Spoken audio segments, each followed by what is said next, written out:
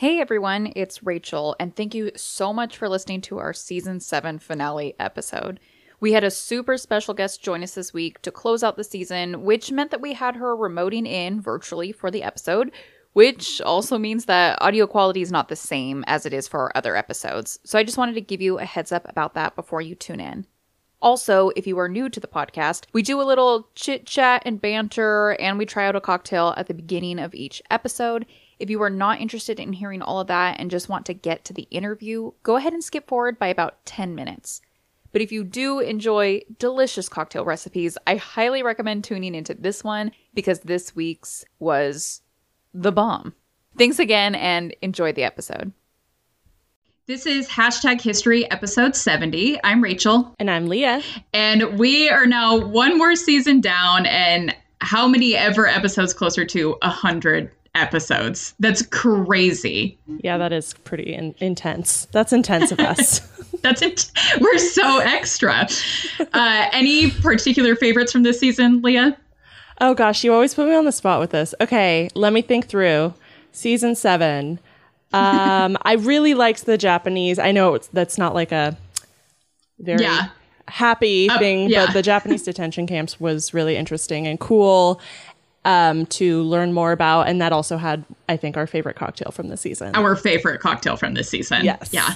100%. Yeah, I think that one was probably my favorite. But I also really liked our episode about the 1916 shark attacks. That one was really fun, even though that cocktail sucked. Yeah. Oh, and I found my historical girl crush, Lee Miller, this season. So yes, you did. That was so fun. Yeah. That was so special to be there for that moment.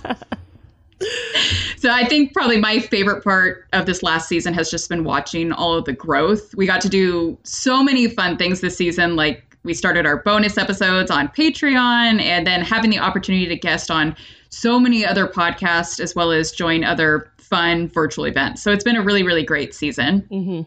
So as longtime Hashtag History listeners know, every season we have the pleasure of having a special guest on our season finale episode.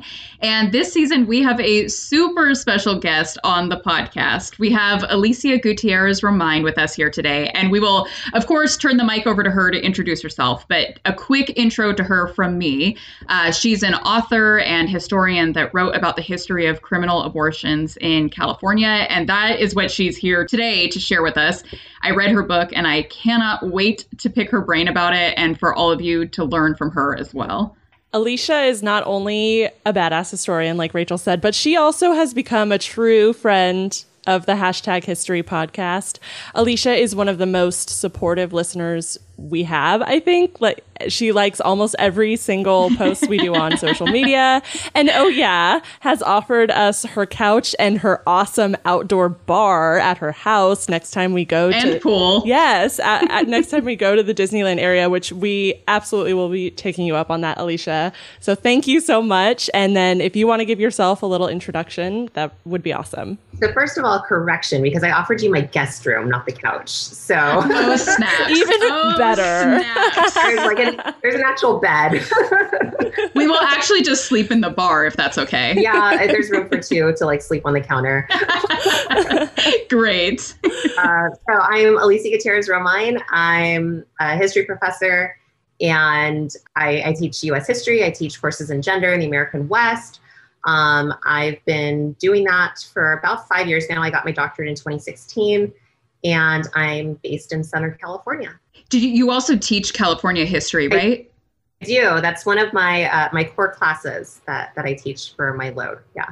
That's awesome. I remember when we dropped our episode about the San Francisco earthquake, you had really excellent feedback that you use the earthquake in your own studies to talk about California history and especially the growth of San Francisco. Mm-hmm. Yeah, and it's kind of an interesting thing to look at because I think one of the things you said in your episode was, why are people so happy after the earthquake happened? And it's right because the city had kind of come together really haphazardly, and so it kind of paved the opportunity for San Franciscans in this progressive era kind of city beautiful moment to create the city that they envisioned, that they wanted, to make it a metropolitan, cosmopolitan place in the American West. So maybe for some of the San Francisco planners, it was a blessing in disguise. Yeah. Yeah, that is so fascinating. And then something else I wanted to address up front is that obviously the conversation about abortion is complex and it can be controversial. So I wanted to make it clear with this episode that we will not be sharing opinions or attempting to persuade anyone any which way. We're here to talk about the history of criminal abortions, a topic that I think is so important to understand regardless of what side of the argument you're on. We're going to be talking about the history of abortions as well as a look at where abortion is today, because I think most people assume following Roe v. Wade that abortion is, federally legal and accessible, but in reality, that's not necessarily true. So we are so excited to have you here, Alicia, to walk us through all of that as the expert. Well, thank you. I'm happy to be here. I'm Rachel. And I'm Leah. And this is Hashtag History, the podcast for both history nerds and history haters alike, where we dive into history's greatest stories of controversy, conspiracy, and corruption.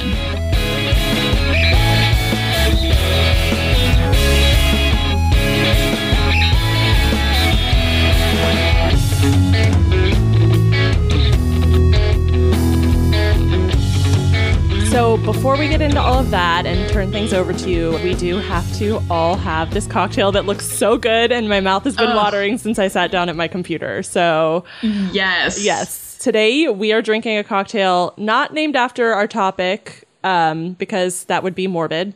Really morbid, but instead named after the location of our topic, all of our home states of California. Yay! And this couldn't sound more perfect because I don't know about for you, Alicia, but here in Sacramento, it's like in the high 80s, I think low 90s today. Mm-hmm. Yeah, it's miserable today. Yeah. It's hot today. I had to turn the AC on way earlier than normal. Yeah. So like a nice, refreshing bourbon drink just sounds absolutely perfect to me. Yes. So today we'll be drinking the California Lemonade, which this contains 2 ounces of bourbon whiskey, an ounce of fresh lemon juice, an ounce of fresh lime juice, an ounce of simple syrup, a 1/4 ounce of grenadine, soda water, and then orange and lemon wheels and maraschino cherries to garnish. I feel like there's nothing that you could go wrong with any of those things in this drink. This is the perfect drink. Having not even tasted it yet, just hearing the ingredients, it's the perfect drink. Now I'm going to love it. Bourbon, it's literally, that's all I need. So before I get into a little bit more on this cocktail, I figured I can't wait any longer. So let's take a drink and start sipping. Yes. Okay. Cheers, ladies. Oh my God, it's so good. Oh my God. That's really refreshing. So this is all I'm drinking from now on. Yeah. Yeah. I actually used a smoked simple syrup. I didn't have regular simple syrup. syrup. Sounds good. So it kind of brings out, I think, the whiskey a little bit, the bourbon. Yeah. Yeah. The barrel, like the woody barrel flavor. Definitely. So I'm a total slacker. Continue to drink, ladies. I'm a total slacker. And did not remember to pick a cocktail for this week's episode. So Rachel, being the boss babe she is and the person that always keeps me on track with this podcast, she presented me with two cocktails to choose from and said, here you go. So this is the one I selected. I say give yourself a little credit too that what you have been working on for the past 7 months just happened this last week. So a large event, you're an event planner. It happened this last week. So give yourself a tiny bit of slack in that regard. Thank you. Because since then I have been an emotional wreck. Like I'm both like, I just start crying for no reason. Which is not abnormal for me normally, but like, I mean, I'm really just on the edge, ready to cry at any moment. So little did you know, Rachel, or at least I don't think you knew this, that this recipe that you chose, it comes from MrBostonDrinks.com. The same Mr. Boston's as my old ass inherited cocktail book I got from my Nana. I did know that. Okay. That was part of why I selected this one. Yeah. So on the Mr. Boston's website, you can actually go back and see how the cocktail was made and all the iterations and changes it's gone through, like in the different publications of the cocktail guide that Mr. Boston's makes. And for those of you who really want to throw it back and have like the original 1930s version with the ingredients from the book that I currently have from the original publication, it contains a little bit different. It contains a squeeze of lemon, a squeeze of lime, a tablespoon of powdered sugar, a jigger of Old Mr. Boston whiskey, which is replaces the bourbon, a dash of grenadine, and then you fill the glass with carbonated water instead of soda water. So if you want to go old school, that's what you can do. I'm just going to do whatever this is over and over and over again. Now that I have all of the ingredients, this is my drink of choice for the entire week. Yes, I had to buy a whole new bottle of bourbon for this, so we'll see how long it lasts. No. Oh, darn. Shoot. Research. Yeah, hashtag research. So Alicia, as our guest, do you want to do the first rating of this cocktail? Oh, okay. What would you give it? 1 out of 10? Out of 10. Or 1 to 10? I would I'd give this like an 8 or a 9. I like it a lot. I think I would appreciate if I had a cherry in it, just because I like eating the cherries, and I didn't have cherries today. But no, probably a 9. It's really good. I really like it. It's a 10. It's a 10 out of 10 for me. I can't. This is like literally everything I love about cocktails in this drink. So I was gonna give it like a 12 out of 10 because I'm an outlier. I'm the same with the cherries, and so I actually just before our recording ran to the store to grab some maraschino cherries because I was like, it has to have the cherries to top the whole thing off. Yeah, delicious, excellent. Probably. Pending a cherry, it'd probably be a 10 for me. Sans cherry. Okay, so Alicia, tell us how you began your research. Because I loved reading the preface of your book and learning that criminal abortions was not even what you originally intended to study. So walk us through that whole process. So I always liked medical history. It was something that I was always really fascinated by. And when I was an undergrad, I actually was specializing in modern European history. So a lot of the first research that I was doing, where I really dealt with the primary sources, was looking at Dr. Joseph Mengele and some of the experiments that he did in Auschwitz. And so that's kind of what I guess got me into medical history. And then as I was doing that research, I really became more familiar with the American eugenics movement. Yeah, which California is huge in that area. The center of it. He basically said, here you go, Hitler, here's how you should do everything. And you're doing a great job. 100%. It's a little embarrassing that, places like Stanford and USC have that kind of history buildings after some of those people. It's very, eugenics history runs deep in California. Yeah. And, as I kind of became familiar with that, I decided, I'm going to go to grad school. I might as well do American history. And then I could kind of look at the eugenics movement. And then my senior thesis ended up being on medical experiments during the Cold War. Wow. So it was really, I love medical history and medical experimentation, things like that. Really gory, horrible, morbid things. That's my jam. Definitely. The more morbid. Welcome. Join the club. Yeah, us too. Morbid history. Welcome. So I started doing, my graduate study. I became familiar with this woman named Dr. Edna Griffin. She was the first Black woman physician in Pasadena, California. And I just kind of became obsessed with her. She was a badass, and she was one of the first presidents of an NAACP chapter, first woman president of an NAACP chapter. And she was involved in a lot of civil rights things in Southern California. I won't talk about her too much because she's the focus of my next project. Yay! So give it all away. Yeah. Oh my gosh, that's exciting. I was literally just going to say, why didn't we focus this episode around her instead? But I guess ... we'll have to wait for that. Yes, because I wanted my dissertation to actually be about her and her experiences as a physician in Southern California, between the 30s and post-World War II. And so I got funding to go to Sacramento to do research at the California State Archives. And right down the street from you. Yes, seriously. Yeah. And so the next time I do research up there, I'll reach out. Please do. Absolutely, yes. That's right by Old Sacramento, which is the best place to go bar hopping. Yeah. Noted. I went there and I couldn't just, you can't do like a biography for your dissertation. So I was like, well, how can I fit her into this larger project about race and medicine in Southern California? And so I thought that I would find physicians of color primarily in physician license revocation files. Mm-hmm. And I expected to find kind of drama there or, complications, controversy, whatever. And I forgot to request archivist permission to look at documents that were like after, I think at this point it was like after 1938 or something. And so I was really frustrated and I just said, well, let me look at what I can. And as I was going through these documents, I kept finding references to physicians losing their medical licenses for performing illegal operations. And that's all it says, just illegal operations. That's all it says, illegal operations. And so I'm like elder millennial and I don't really like understand like what is going on, like what makes a surgery like illegal or anything like that. And then I realized that it was a euphemism for abortion. And so then I just kind of fell down this rabbit hole. And I think the fact that I jokingly say elder millennial, but it's also kind of, as someone who was born in the late 1980s, like I always thought abortion was legal. Like I never really thought about what was like before that or anything like that.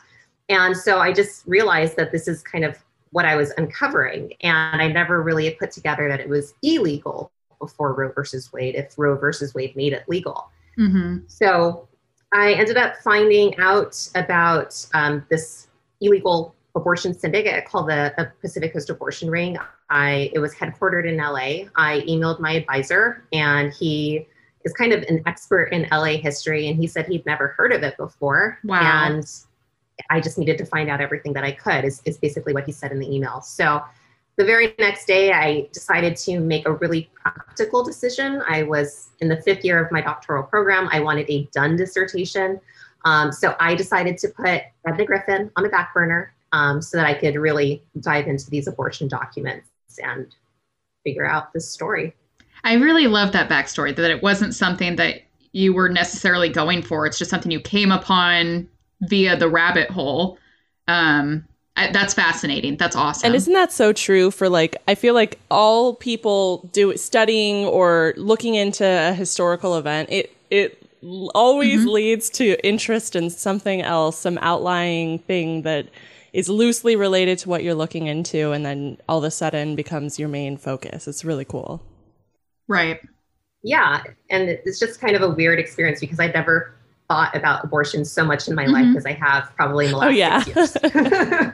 So tell us, what kind of documents did you review in order to gather the information for your book? I know you mentioned coming to the Sacramento Capitol Archives. What else did you collect? So there were a lot of records there at the California State Archives. They have the Board of Medical Examiners records, which was really kind of the principal, medical organization that kind of was oversight for the medical field in California. So they had a bunch of different records there. Other places that I did research were at, archival documents at UCLA, the Huntington Library, Bancroft Library at Berkeley. I had the privilege of being able to consult with a lot of digital things. So UC Riverside, which is closest to me, they have this thing called the California Digital Newspaper Collection. And so they've literally just cataloged and digitized newspapers from California history from the 19th century to the 20th century. And all of them are searchable. Oh my God, I love that. It's such a good resource. Their website is a little bit wonky, but it is free. So you kind That's of make incredible. Do with it. And you were able to use that to for information for your book. Yeah. Some historians do talk a little bit of crap about using newspapers as primary sources, but I think they give you insight into what people care about at the moment. Mm-hmm. And maybe Absolutely. You take it with a grain of salt, but they still kind of let you know big stories that are going on and basic details that you can kind of draw from.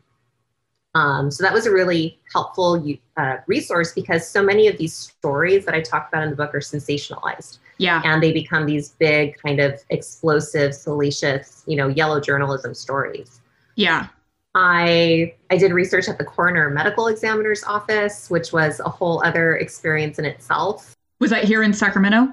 No, here in LA County. Okay. It's this really old brick building, and they threw me in the basement to do my research. That seems appropriate, like for the coroner's office to be in like the basement of some old building. It was so creepy. Smelled of bleach. It was really, really weird. Oh my God. That literally just gave me goosebumps on my arms. It was the creepiest thing to do. And, but it was an experience. I mean, how many people say they did that? But one of my favorite sources, though, was I actually, through my research, was able to find the granddaughter of one of the women I talk about in the book.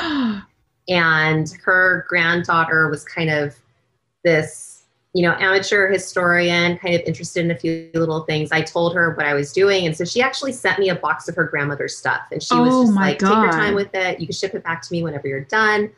So it was her personal effects. It was, she had sent me like a big UPS box, and it was pictures, newspaper clippings, court documents. And she even had started writing her own memoir.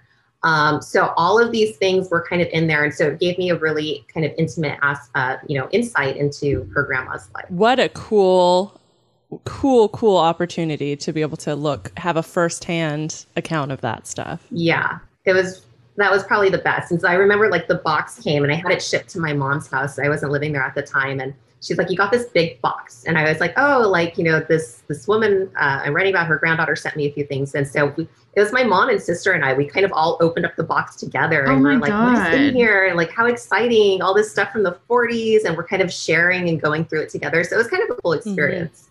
Definitely. That is so cool. Having read your book, do you mind sharing who that woman is, the grandmother that you talked about, and like a brief story about her? Yeah, so that was Laura Miner. And so I talk about her, she kind of spans 2 chapters. She was in the Pacific Coast abortion ring. But then after that, she actually operates her own abortion business in San Diego. Yes. She didn't get any time for the Pacific Coast abortion ring because she testified for immunity. And then she has her own business. She ends up getting arrested in 1948, and she does 46. And she ends up doing basically about 2 years in prison. So a lot of the memoir stuff she was writing as she was in prison. Oh my God, that is so fascinating. So I think it's early in the book. I feel like it's like chapter 1 or 2 where you told the story of the body that was found in the Merrimack River. Mm-hmm. And that was shocking to me. That was something that I just had to talk to you about, because that was something that super stood out to me in the book. Can you tell our listeners about that and what the overall narrative that story has for criminal abortions at that time? Yeah, so that's, I think it opens up like maybe it is the first or second chapter. I can't even remember off the top of my head anymore. But I think it's the first chapter, the first real chapter after the intro. So that's actually a reference to a 1923 article in the Boston Daily Globe. And, it was a really interesting article to me. I had to include it, even though it wasn't in California, even though it's, Boston, because it was really gory the way that they wrote it. Mm-hmm. They spared no details in this. It's a full 2-page spread article. They're saying things like portions of a woman's body mutilated, found in a cheap black imitation leather suitcase. And it goes on about how legs and torsos were missing, and, all of these things. And it was found floating. In one of the descriptions of that, they said, I wrote the quote down right here because it's so great. The torso and arms made a heavy bag full, but the person who threw it away overlooked the air chamber created, which offset the weight of human flesh. So it's just really kind of sensational writing here. And they make note of saying how all of the cuts were so clean. So they suspected a physician was involved. And so a little 12-year-old boy ends up finding this suitcase. He thinks it's actually a suitcase full of whiskey, which, Leah. Full circle. Full circle. Ding, ding, ding. He actually thinks it's a bunch of whiskey because it's Prohibition. And you see a suitcase that's been tossed off into the river. Of course, it's full of booze. And so, imagine this poor kid's surprise when he sees, body parts in there. So it was actually, I followed up on it, but I didn't go too much deep into detail on the book beyond just sharing the article. It was a woman named Alice Wolschendorf. She ended up being identified by a scar on her finger. She had been missing. She was 43 years old. She was married. She was pregnant, but didn't want to be.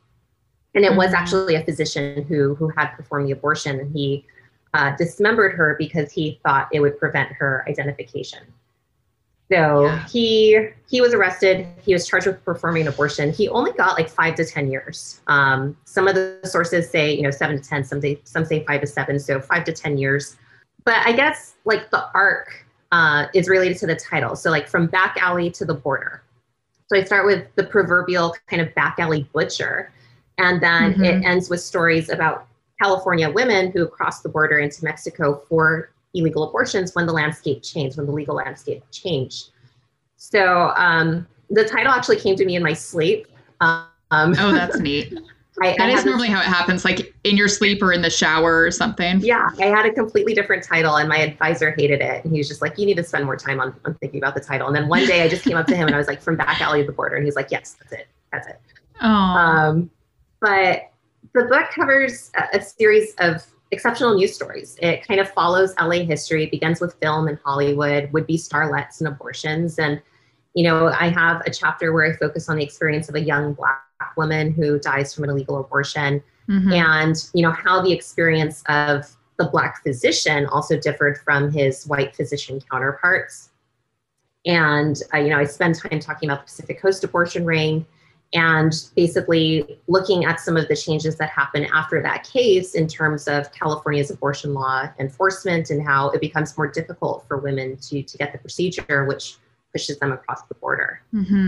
I think that the way that you opened up the book with that story about the body in the suitcase in the river was so shocking. And it set up the book in a way where you gained some perspective in that, it was clear that the woman had, undergone an abortion, but then also that these like cuts to her body, right, to like dismember her body were very clean cuts. And so it was assumed that it was a physician that did it. I mean, you've already shared all this, but it just sets up this like narrative for women, obtaining abortions that like you are not safe even in the hands of these physicians, that like if something went wrong during the course of that abortion, their license is now in jeopardy and your physician may very well kill you if you could end up if you didn't already ruining die. their reputation. If you didn't already die from the procedure, if you put their license and their reputation in jeopardy, I mean, it's your life that's in jeopardy.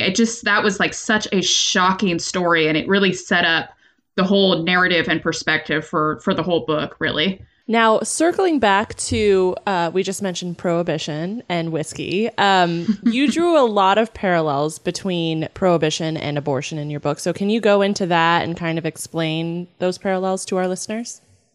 Yeah. And, I think, and especially for some of the early chapters and the fact that I end up talking about organized crime later, I think that kind of establishing the role of prohibition and thinking about some of these like malum prohibitum crimes, right? They're crimes that are bad because they're illegal. It's not like murder. It's not like robbery where you are actually doing like damage to someone. So things like sex work, things like drug use, those are crimes that are bad because they're illegal, right? We say these aren't good because you're not supposed to do them. And abortion is one of those things that kind of falls within that. And especially for like the Pacific Coast abortion ring chapter, I tried to draw parallels between, the creation of an organized crime structure and how that is related to, the fallout from prohibition. That were it not for prohibition, then, organized crime would not have been able to become what it was. And so Reginald Rankin, who's kind of the brains behind the Pacific Coast abortion ring, he relies a lot, I think, on some of those ideas about like how an organized crime syndicate should function.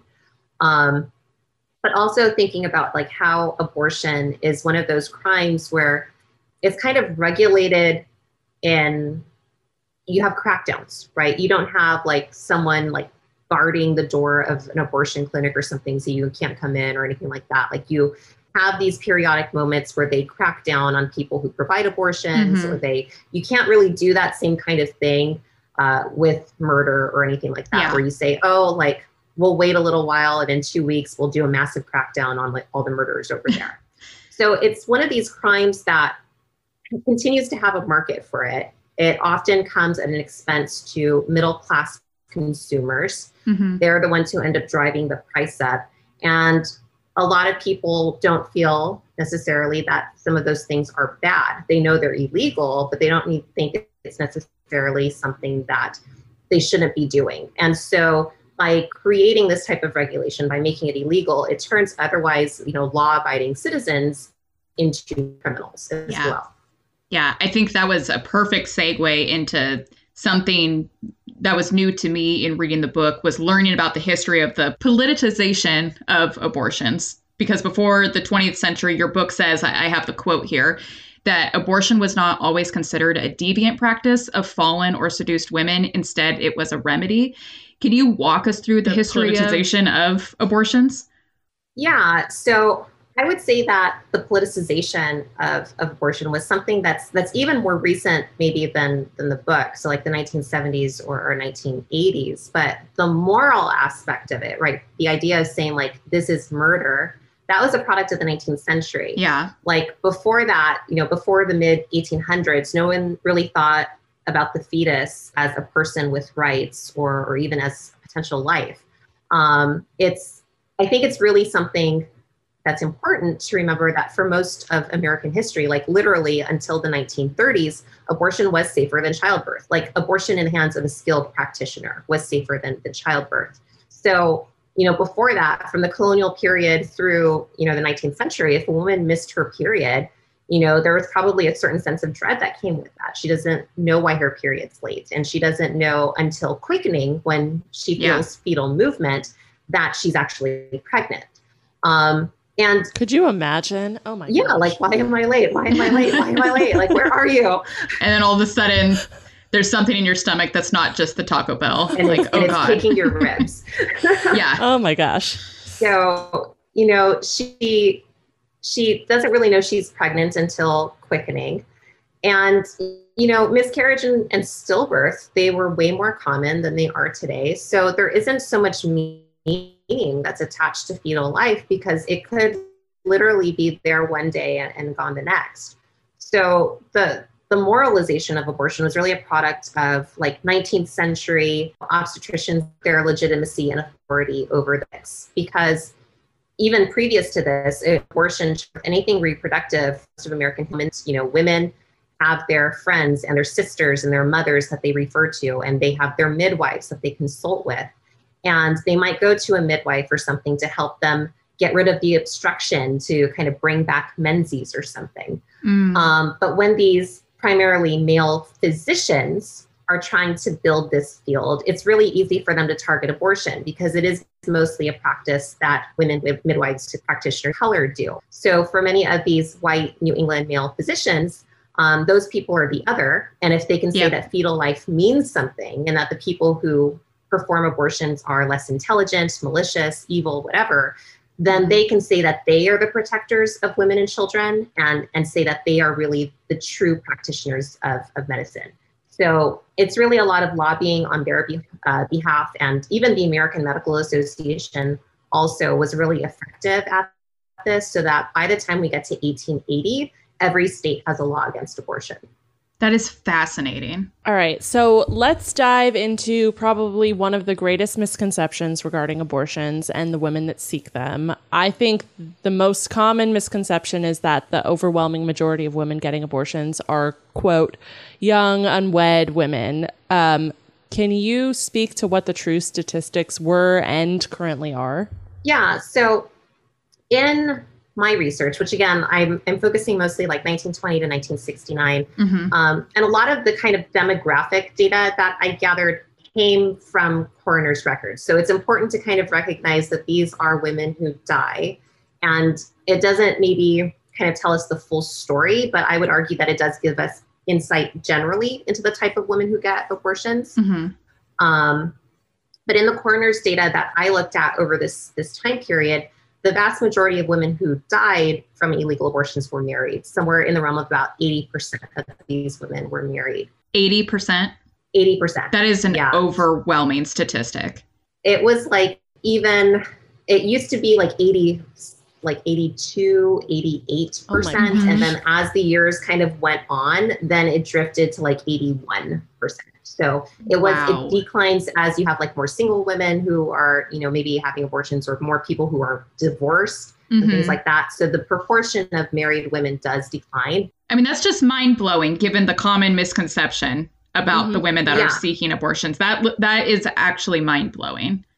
Yeah, it was about 80%. And today, you know, a lot of abortion data is self-reported. So it's a lot more difficult to get like demographic data, married or single or anything like that. But if we use maybe age as an imperfect substitute for that, there is 2014 data from the Guttmacher Institute. And according to their data, more than half, it's actually about like 61% of the women who have abortions are in their 20s. Yeah. So, you know, granted, there's a huge difference between a 20-year-old and a 29-year-old. Yes, you know, mentally. I can speak to that. But still, there's even a greater difference between that and an unwed 16-year-old. Yeah. Right. Yeah. But they're adults. And so that same data pool that said, you know, 61% are in their 20s, you know, 12% of abortion patients were adolescents. Wow. So, you know, and then that means the remaining are, you know, 30s or older. You know, pre-Roe, I think most of the women who have abortions are married. And I think it fits a certain narrative. You know, in the early 20th century, it's maybe easier to understand or kind of wrap your head around why a young single woman would want an abortion, right? Because of social norms. Those are what's dictating what's appropriate. You know, these young women might want to hide their shame. But I think it brings in a whole host of other questions, like, why are married women wanting abortions? Like, isn't the purpose of marriage to have children and be fruitful and multiply? So if we recognize that married women want abortions, I think it challenges the norm, and it maybe recognizes that women don't want to just be pregnant, which maybe to some people is troubling. Yeah. And I think something that you touched on in the book wasn't necessarily, I mean, yes, of course, there's the piece of like, just because I'm married doesn't mean I want to have a million kids. And that could strictly be, you know, the motivation behind getting an abortion is like, hi, my only purpose in life isn't just to have children. But part of the book, too, you talked about like some of these women that were seeking abortions as married women, they already had 4, 5, 6 kids. Like, it wasn't that they didn't want to have children. It was that they had so many children, you know, like at a certain point, hi, I'm done child rearing, right? Yeah. And especially like during the Depression, we see that a lot, you know, like my husband doesn't have a job and I'm the only income, or we have no income and we already have 4 kids and now I'm pregnant because I don't have access to birth control because it's illegal. Like, what am I supposed to do? Right. And so, and, you know, the data doesn't also speak to the quality of marriages that these women have. You know, we don't know if there's domestic abuse or anything like that could make this an unhappy marriage. And again, just there are no real other options for some of these women to exercise reproductive control.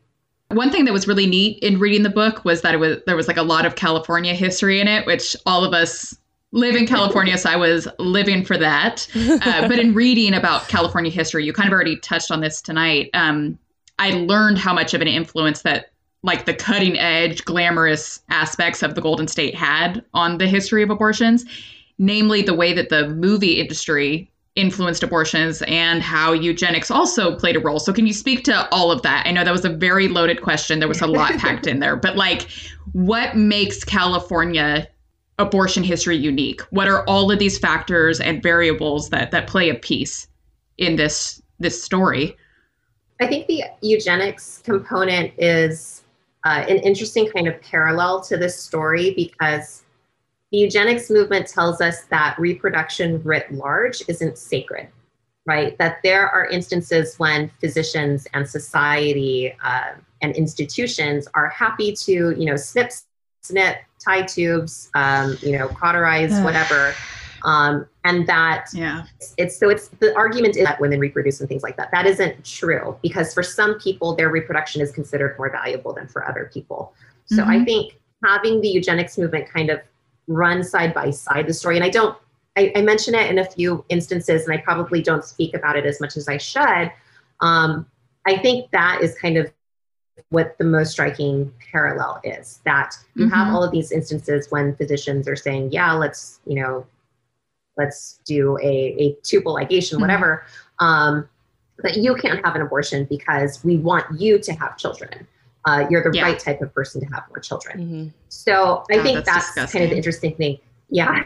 I think that's one of the interesting kind of parallels with that. As far as, Hollywood and everything, Hollywood, the modern Hollywood industry that we have, it wouldn't have existed without access to abortions. That's so much about creating this cult of celebrity for some of these early stars and starlets, was about, controlling an image of what they look like. And if anyone got pregnant out of wedlock, then that was a problem that these, heads at all of these studios had to resolve. So they often had, their own abortion doctors on standby to do these things and to fix their problems.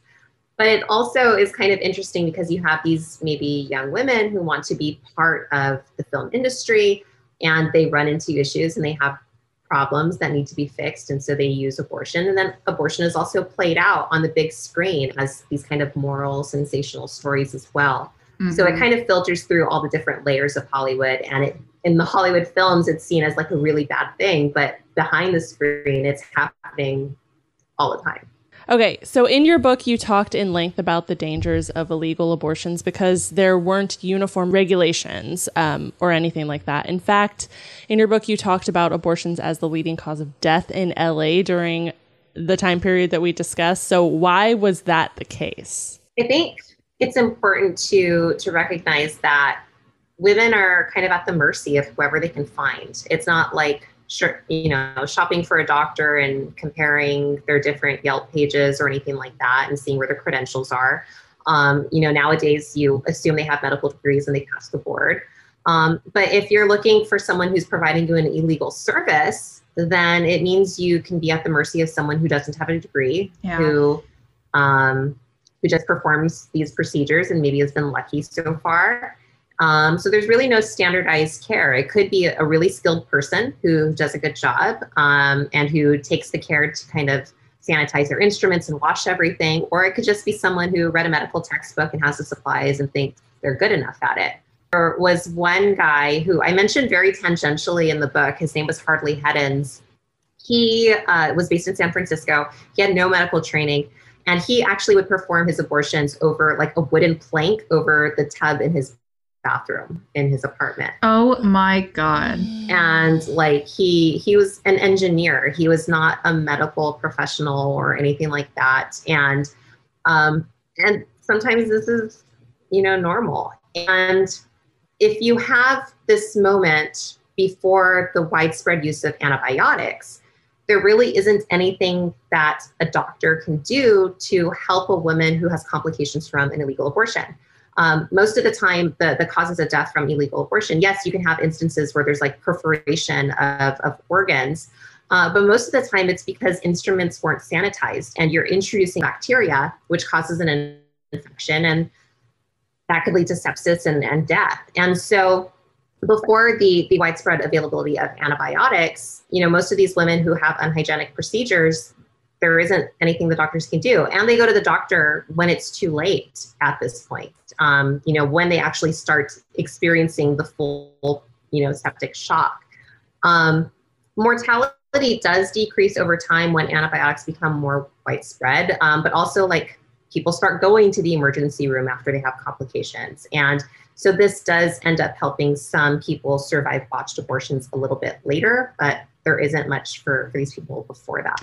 I remember there was someone you mentioned in the book that, tried to educate women and help them with health and safety by like, when you go into the, quote unquote doctor's office, is there a certificate on the wall? Check for that. If your abortion is costing you, I believe the number was $300. Maybe I'm making that up, but it was like, if your abortion is less than $300, it is, yeah. Do not go to that person. Like, if there's a wooden plank over a bathtub, don't go to that person. Yeah, maybe not. Oh my God. This just terrifying that you're literally at the mercy of, and there aren't safe resources for you. Illegal. And it's illegal. Yeah. And, $300, that was in the 1960s. And so that's a lot of money. And so that was Pat McGinnis. She was this activist who literally just handed out pamphlets and leaflets to people on the street corner.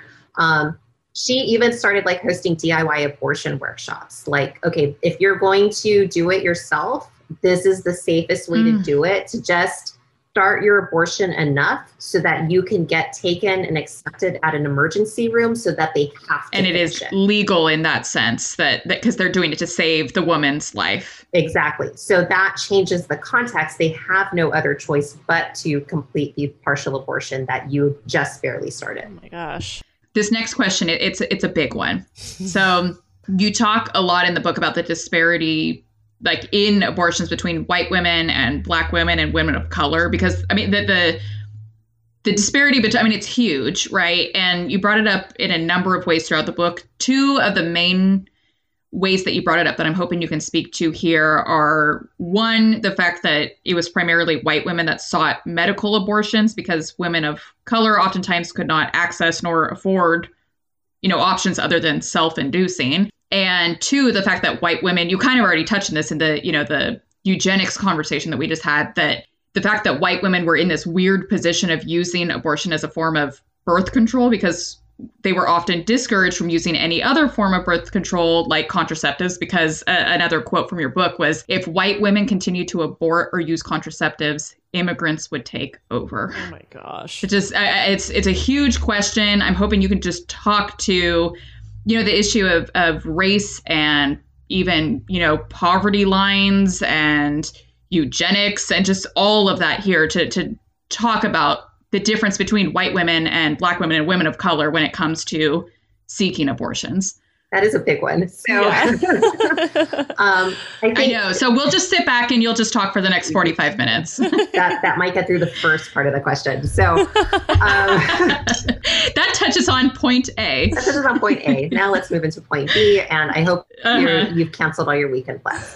So refilling on the cocktail now. Yes, please. So I think you're right in kind of narrowing down the first part about access to eugenics and access, because, it's important to remember that for all of these states that do have laws against abortion, there are exceptions, right? Unless they're illegal unless a physician determines that they're necessary to save a woman's life or health, or in some instances, the law is written a little bit more broadly. So those are the strict kind of parameters around which an abortion becomes legal. And that's just the law. And then there's the mechanism through that. So depending on what time period we're looking at, if we're looking after the 1930s, that means a woman has to go to her private physician. That means the physician then has to present her case before the Therapeutic Abortion Committee. Then that means that she has to have a hospital procedure, and that might take a couple days in the hospital where she has to stay. And so we're just adding the dollar signs to every single layer and layer of this process. And that would make it legal, that would make it safe, but also make it expensive. And not even considering the fact that some hospitals don't let physicians of color have admitting privileges, right? Not considering that, people of color would probably be precluded from most private hospitals. So access there's multiple layers to what that actually means. Do they have a physician even who's willing to perform an abortion because maybe the physician thinks they're immoral and they don't want to do that? So it could be hospital access, it could be cost. And then the eugenics movement, which again is kind of running parallel. If your argument as a poor woman or a woman of color, someone who is already kind of on the undesirable side of this spectrum, if you're arguing that you have a justice for an abortion, then your physician or this institution could then make the claim, well, is there something wrong with you so that we should prevent future therapeutic abortion for a poor woman, for a woman of color, for an imbecile, using the eugenics language? Does that then open the door for institutionalization or sterilization? Yeah. And so if you want to exert a certain amount of choice and control and not be at the mercy of these institutions, then that could mean looking for an illegal provider. Yikes. As far as the other one about, white women using this as kind of a method of birth control, so it's more accessible to them if they have, means. They might already have a private physician who they kind of say, well, I want this. And if you want to continue being our family physician, you will find a justification or a reason to kind of argue this before the board or just to do it on your own. And then I think it's also important to remember that birth control is illegal in most states until Griswold versus Connecticut in 1965. And that only makes birth control legal for married couples. And then it's not until 1972 with Eisenstadt v. Baird that it becomes acceptable for single people, which is right before Roe versus Wade. So this is really the only way that they can have that. You have mentioned the Pacific Coast abortion ring many times during this episode. Can you walk us through what that was specifically for those who might not know, and then also the Rankin trial? So the ring, Reginald Rankin is kind of the brains behind it. He used to do some like shady tax and real estate stuff in like the 1920s until the Depression. So I imagine him as one of those guys who always has a hustle, where he's always trying to do something to make money. And so he decides he wants to create a coast-wide abortion syndicate, and he ends up recruiting this physician by the name of George Watts. George Watts is super old. He's about to retire, but he performed abortions for 40 years without any legal trouble. And Rankin recruits him, Kelly. And together, the three of them are at the head of this organization. They start hiring doctors and physicians, abortion specialists who maybe don't have like actual medical credentials. Everyone has to kind of get trained by Dr. Watts in how to do this procedure correctly using his device. And they just start buying up abortion offices throughout California, Washington, and Oregon. They find people who've already been performing abortions. They kind of get them to join their organization. They retrain them in their methods. And then they move them around to other clinics. They kind of shuffle people around so that they're not entitled or feel ownership over their previous clinics. Again, it's around 1934. They're really like in full swing, 1935. They're really successful and profitable and comparatively safe to a lot of other illegal abortion providers. They never really had any fatalities.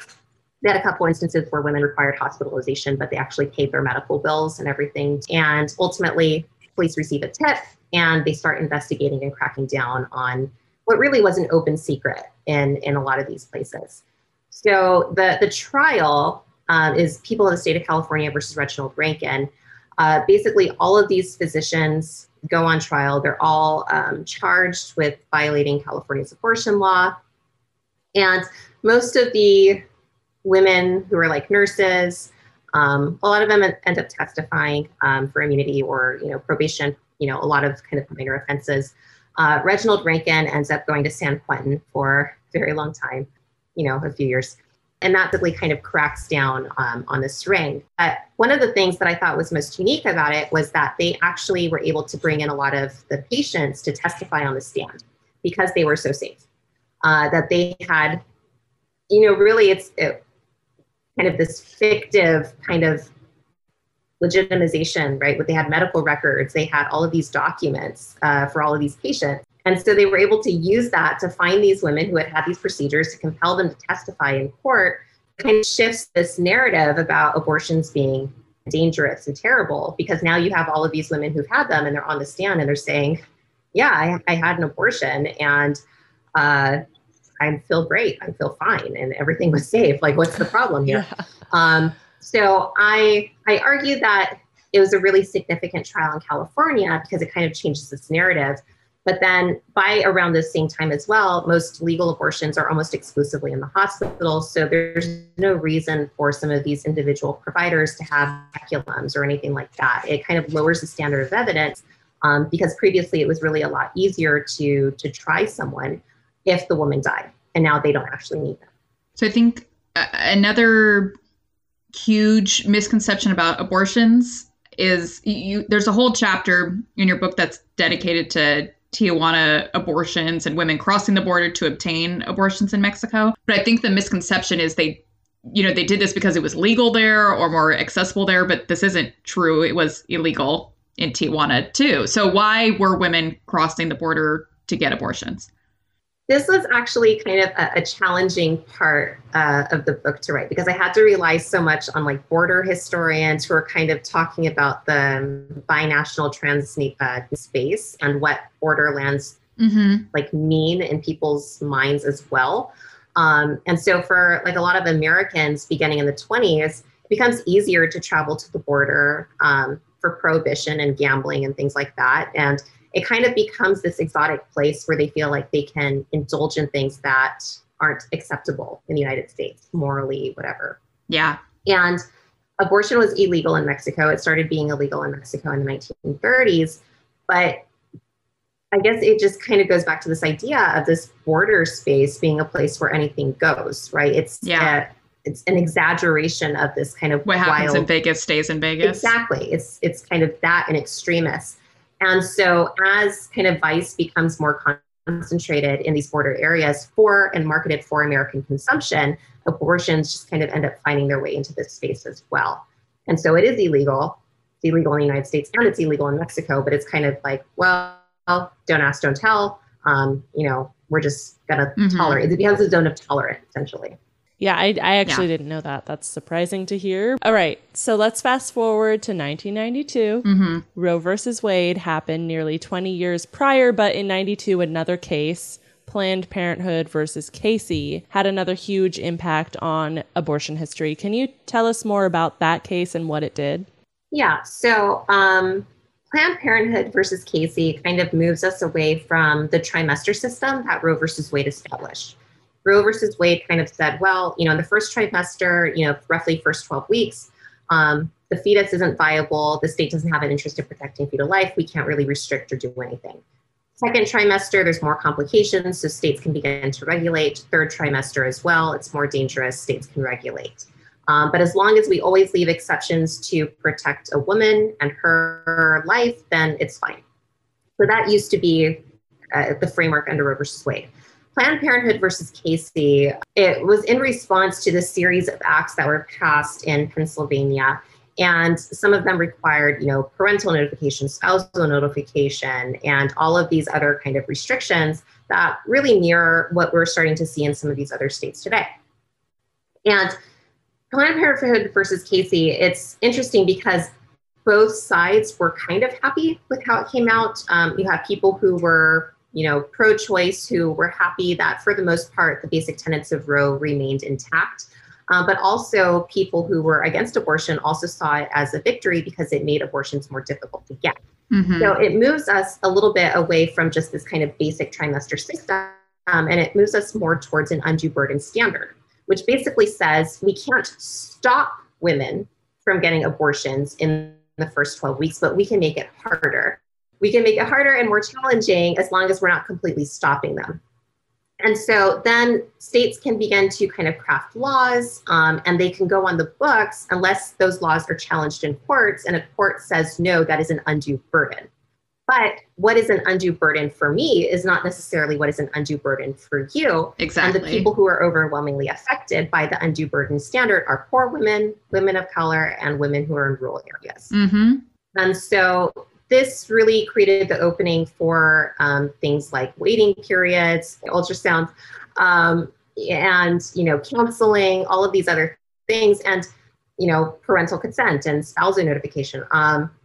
So it moves the decision away from patient doctor. It moves it into the courts, and then the court has to decide: does this constitute an undue burden? I think so. That perfectly sums up, where I want to take us next to kind of wrap up this whole conversation. And again, I know your book, your research kind of ended in 1969, but you're the expert in this area. So I'm hoping you can just generally speak to kind of more the current state of abortion rights in the United States today. Because I think, again, we've been speaking a lot about common misconceptions. And I believe, one of the largest ones about Roe v. Wade is that it made abortion legal and accessible throughout the entire United States. But again, like you just said, speaking to what's an undue burden for you is not the same for me. It isn't necessarily true that Roe v. Wade made abortion, legal and accessible throughout all the states, because states can still regulate the terms of abortion within their own borders and whatnot. So I'm hoping again, I know this is outside of your research period, but I'm hoping you can just generally touch on the current state of affairs. So I think what we are seeing now, and was it Texas that just passed like a 6-week abortion ban, that technically, right, violates Roe versus Wade. And, does banning it at 6 weeks constitute an undue burden? I don't know if the court has yet decided, because I'm sure it'll get challenged soon. What I think a lot of these conservative states are doing is laying down the framework for the potential overturn of Roe v. Wade. And Roe v. Wade, can disappear. It can be completely overturned, and it can be eradicated for whatever reason that a conservative majority court would do that. And unless they explicitly said, abortion is a violation of X, Y, or Z, and they should be illegal everywhere, what I think we're going to see is that individual states kind of continue on the trajectories that they're already on. Mm-hmm. In some states like California, a woman's right to choose is protected. But in other states like Texas, for example, I think that would just basically kind of turn the switch on which they would say abortions are illegal, or, here is the very tiny window in which you can have a legal abortion. So I think the states are going to continue on whatever trajectories they're already on, as we kind of have this increased polarization in the United States on a specific issue. Mm-hmm. I don't have, a really good answer for that, except that, overwhelmingly the people who are going to be hurt most are poor women, women of color, young women. It's, if you make something illegal, it's not going to stop them from doing it, right, because women did it this whole time, that it was illegal in the book. Which I think is one of the closest parallels to the Prohibition period, is like, just because you made... People didn't stop drinking. People did not stop. Just because you made the sale and transportation of alcohol illegal, people still found ways around it. And in fact, they found very scary, very dangerous ways around it. Yeah. And, government poisoning gin and stuff just to stop people from drinking. Right. And so I think if there's one lesson from history that we could learn, I would hope that it's that it doesn't stop these things from happening. And so if the goal is really to reduce the number of abortions, then what can we do to actually work towards that goal? Because it isn't stopping abortions. It isn't making them illegal. It would be providing more comprehensive sex education. It would be providing access to contraceptives and birth control. And if you're going to put women in a position where they have to have a child, then what resources is that state then providing? Something else I just wanted to add on really quickly, because this is it's not a black and white issue, right? It's a gray issue. And because it does feel so polarizing, and it does feel like we will never reach some sort of compromise. I did hear you speak last week at an event, and I remember you named a statistic, something along the lines of like the majority of people do want abortions to be accessible. Hopefully this is like jogging your memory, because I'm not doing a very good job here of recalling exactly what you said, but it did help to kind of make the issue feel less black and white, to make the issue feel less polarizing. Yeah, because I think we focus on the two loudest sides, which are, abortion should be banned in all instances, or like free for all, you get an abortion, you get an abortion, you get an abortion, whatever. Yeah. We're focusing on those two extremes. The statistic was that I think it was about 60% of Americans believe that abortion should be legal in some instances. So that's not like everyone can have an abortion. It means at least, an abortion to save a woman's life or health, or if there's some kind of anomaly with the fetus. And so most Americans kind of fit within that middle kind of gray area, but we focus so much on I think it's like 18% of people who are like, no, not at all whatsoever. Never, we should never have abortions. We focus on those people. Yeah. But everyone else is mostly in the middle in some place. That is really interesting. And that does make it feel, like I said, less polarizing to see that there is some middle ground between the arguments. The problem is, though, that, we in California tried laws that kind of said, okay, well, then we can only have abortions in these instances. And physicians didn't like it. People didn't like it. people were still kind of skirting around it because it still didn't leave the option for choice. So, is there, I twisted it around. You felt happy for a minute that there was common ground, but maybe there actually isn't. How do we actually kind of work through? Because it's one thing if we say, okay, yeah, 60% of Americans believe abortion should at least be legal in some instances. Okay, well, how do you write a law then? Right. That recognizes these diversities of opinion? Because there are variables, of course, within that 60%.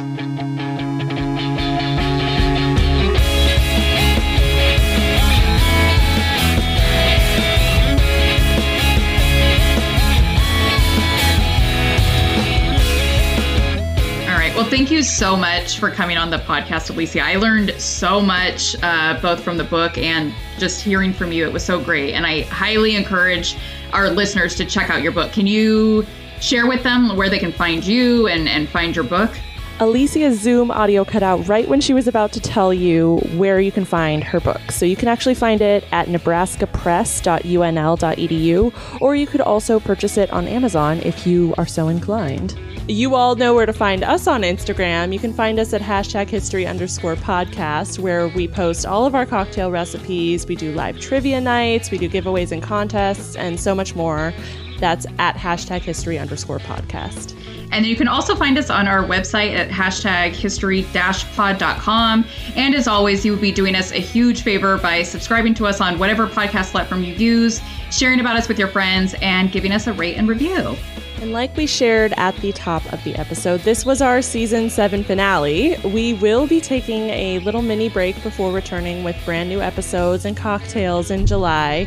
But don't worry, we're still going to be around guesting on other podcasts in the meantime, so definitely stay tuned for announcements on that. And speaking of staying tuned for events in July, we have a very vague but exciting announcement to make. Yes, keep your eye on Instagram for sure, because in honor of our upcoming 2-year podiversary, if you will, we're planning a super fun Zoom event. Please keep a lookout for that. We're going to have more information, and we'll definitely announce it on Instagram and Patreon.